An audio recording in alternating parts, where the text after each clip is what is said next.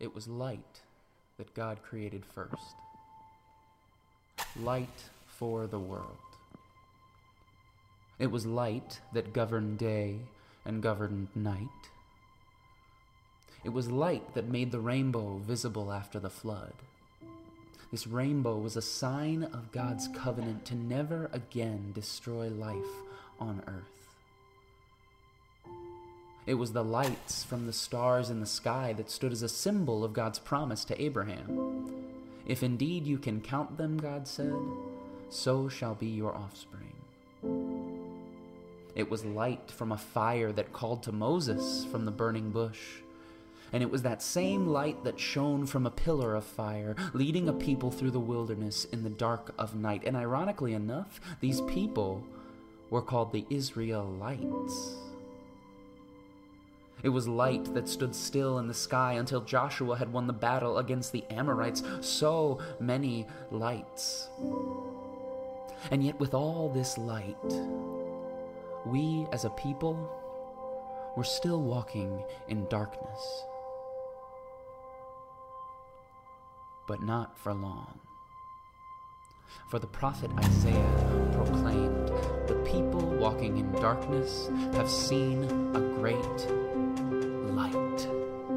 On those living in the land of deep darkness, a light has dawned." This light was a greater light, the firstborn, not just a light for the world. No, he was the light of the world, who would bring day out of our dark, dark night. The sign of his covenant would not be a rainbow, but a cross.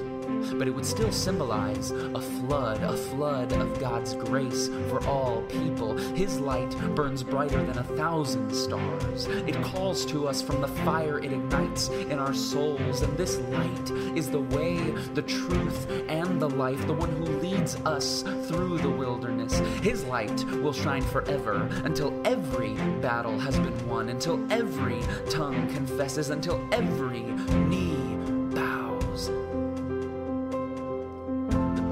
Walking in darkness have indeed seen a great light.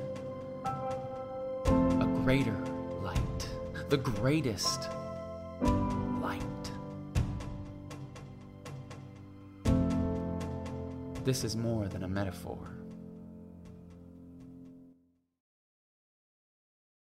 As Annabelle said, I'm Lauren. I'm a master's student here at York St John. I'm just going to tell you a little bit about what God's been saying to me. And I'll reference back to the verse as well that we spoke about earlier. I grew up in a non-Christian family, but we went to church on a Sunday because it was the good thing to do. To be honest, I really didn't like church when I was younger. I just didn't understand it, and I felt like it was a big set of rules. I always believed in God, but only when I was slightly older did I grasp what it meant to have a relationship with God. And that's when it started to look a little bit different, and that's whenever I decided to give my life to Jesus. Over the last 2 summers, I've traveled to Cambodia with the team from my home church, back in Northern Ireland, if you can't tell. And when I was asked to speak a little bit about this verse in Matthew 5, verse 14 to 15, my mind went straight to Cambodia. So I'm just going to read that again, just to set your minds on it. "Ye are a light of the world. A city on a hill cannot be hidden. Neither do people light a lamp and put it under a bowl. Instead, they put it on its stand, and it gives light to everyone in the house."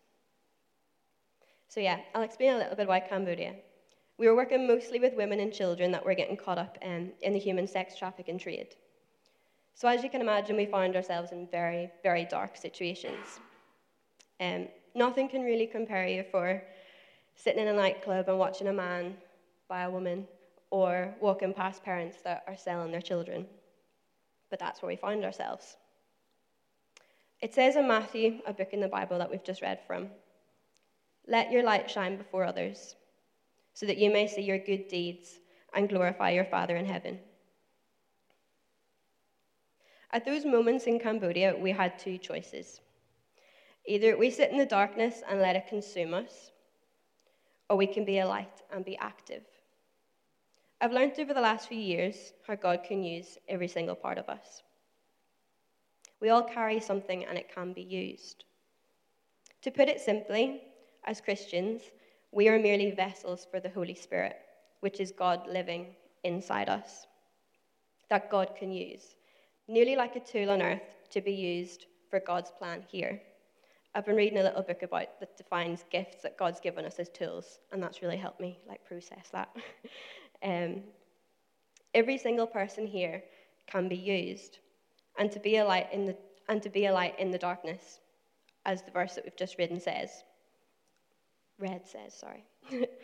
If you read further in Matthew, in chapter 7, verses 24, it also reads, "Everyone who hears these words of mine and puts them into practice is like a wise man who built his house on the rock." To me, this verse in Matthew that we've just read about light is not only a call to be a light, but also to be active.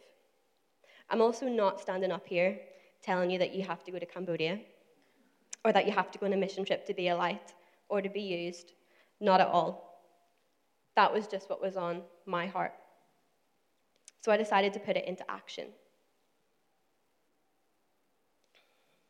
Sorry, I've lost my place. And it was through that I learned more and more about what God was teaching me and what He'd placed within me, especially over the last few years. I think sometimes we can be quite fearful or weary when we think God is being quiet, or we feel distant from God, or sometimes we just struggle to sit down and have a conversation with Him. But something that I feel like God has been really speaking to me about lately is that God's quietness does not equate to inactivity. What I found for myself was it was a time to be active. And through practicing and actually being that light, God spoke to me in a completely new way. In dreams, in prophetic ways that I can't even imagine, and I'm still processing, and I'm still learning about them every single day. So maybe we just need to do, instead of waiting for all the answers. And in that practice of being a light, we can be used more and more, and learn more and more about how loved we are and what God has placed within us to use us. Even in the mundane, even in the ordinary, again, you don't have to go to Cambodia, because God uses everyone and notes every single thing in your life, and it is good, and it can be used. So that's what that verse meant to me, to not only be a light, but to also allow what God has placed in each of us to be used to be active. So yeah, that's just a little bit about me. Hi guys, so my name is Jesse, and I'm a student here at the University of York. So I grew up going to church because I lived in a Christian household, and it was just what we did on the Sunday. It was just a done thing, really. And we'd go to church, and then we'd usually go out to get lunch at Pizza Express, and that tends to be the best part of going to church, really. Good old pizza after. And growing up, I believed in it all, the full works, if you will, but never really knew why, and I never thought to really examine it or question why. So I plodded along, going through primary school, then on to secondary school, and then got to the dreaded GCSE year. And a lot of my closest friends, it was the year they became very atheist, and suddenly everyone had a million different questions. And so sort of, from going along, I just became the guy that believed in the fairy in the sky, the guy that believed in nothing, who believed in a lie, believed in something someone else had told me that it was true. And that's when it really began to sink in, that I didn't really know why I believed what I claimed to believe, and if it was even true. So there were huge doubts in my mind, questions about whether, who God was, could He be true? And so I started to look into it. And if there was anything more to the story, could there really be evidence for a big man upstairs? Or was he just a bedtime story consigned to the dustbin of fairy tale, along with the Tooth Fairy and Santa Claus? I've always loved history. Science is, of course, important, but I'm not a scientist, and I'm not going to pretend I am. So for me, I've always loved looking into the history and seeing whether something can be tested, seeing whether there's evidence for something. And so I began to think for myself, looking at the Bible and an analysis of contemporary sources, people like Pliny the Elder, Josephus, and Tacitus. And actually going through it, I came to the conclusion that either this was the most cleverly crafted intergenerational lie that had ever been told to fool the masses, as my friends claimed, or maybe, just maybe, there was something more to the story. How could a carpenter from a poor region in Israel, who, as far as history can tell us, never had any formal education, in a country that was under rule by another empire, have a greater effect on world history than just about anyone else ever in only 3 years? It's been almost 2,000 years since Jesus reportedly died and rose again. And that's where Christianity lives and dies. It's at the cross. Either he did rise again, in which case he must be the Son of God, or he didn't, and there's nothing more to the story.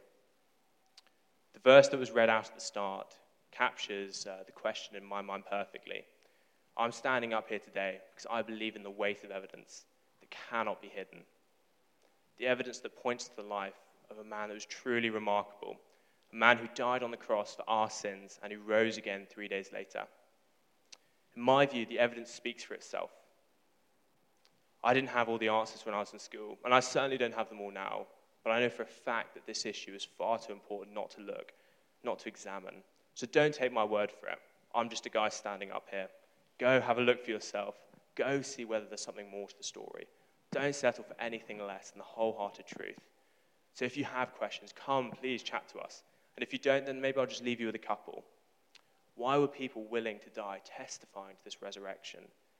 How could Jesus have had such a great effect on the course of history if he wasn't the Son of God? I just wanted to end in just kind of reflecting on what we've been looking at today, on this theme of light in the darkness, and also this theme of this celebration that we have, and the fact that the story of Laura that we saw in that video, the story that Lauren told us, the story that Jesse said of his discovering Jesus for himself, these are all things to celebrate. And that might sound hard, that might sound difficult when you think about the suffering and the pain behind some of these things, when you think about the things we've had to overcome, when you think about those situations that Lauren found herself in Cambodia. But what it means for us as Christians to follow Jesus means that we are choosing to follow his light in a dark world. I don't need to tell you that the world that we live in is dark. I don't need to tell you that there's stuff going on around us. Every day, if you scroll through your BBC News app, you'll see pain, you'll see death, you'll see suffering, you'll see hatred, lies, confusion. That's the world that we live in.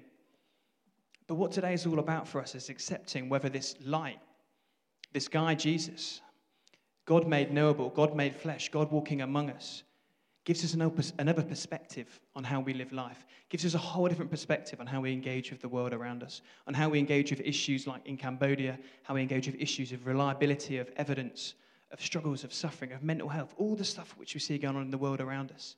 The character of Jesus, the person of Jesus, shows us light, shows us truth, shows us a way to live which is totally different from what the world tells us to do, totally different from what all the voices, all the influences, all the different narratives we hear across our media tell us to live.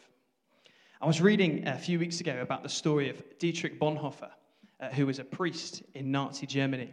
And Dietrich Bonhoeffer ran a training camp for church leaders, for pastors, of people that wanted to run churches in 1930s Nazi Germany. And he had a friend come and visit him at his training camp in Germany. And this friend said to him, Dietrich, why are you doing this? Why are you training these people to know God? Why are you training these people to teach others about God? And he said to his friend, come follow me. We'll go for a little boat ride, a little boat journey. So he got on a boat with his friend, and they rowed along this river. And he stopped overlooking this hill to the side. And over on this hill was where the Hitler Youth, the Nazi indoctrination program for young people, was taking place. And all these young people learning what it meant to be a Nazi, learning what it meant to follow this ideology, this dark ideology, this toxic ideology. And Bonhoeffer has reportedly said to his friend, because this must be stronger than that.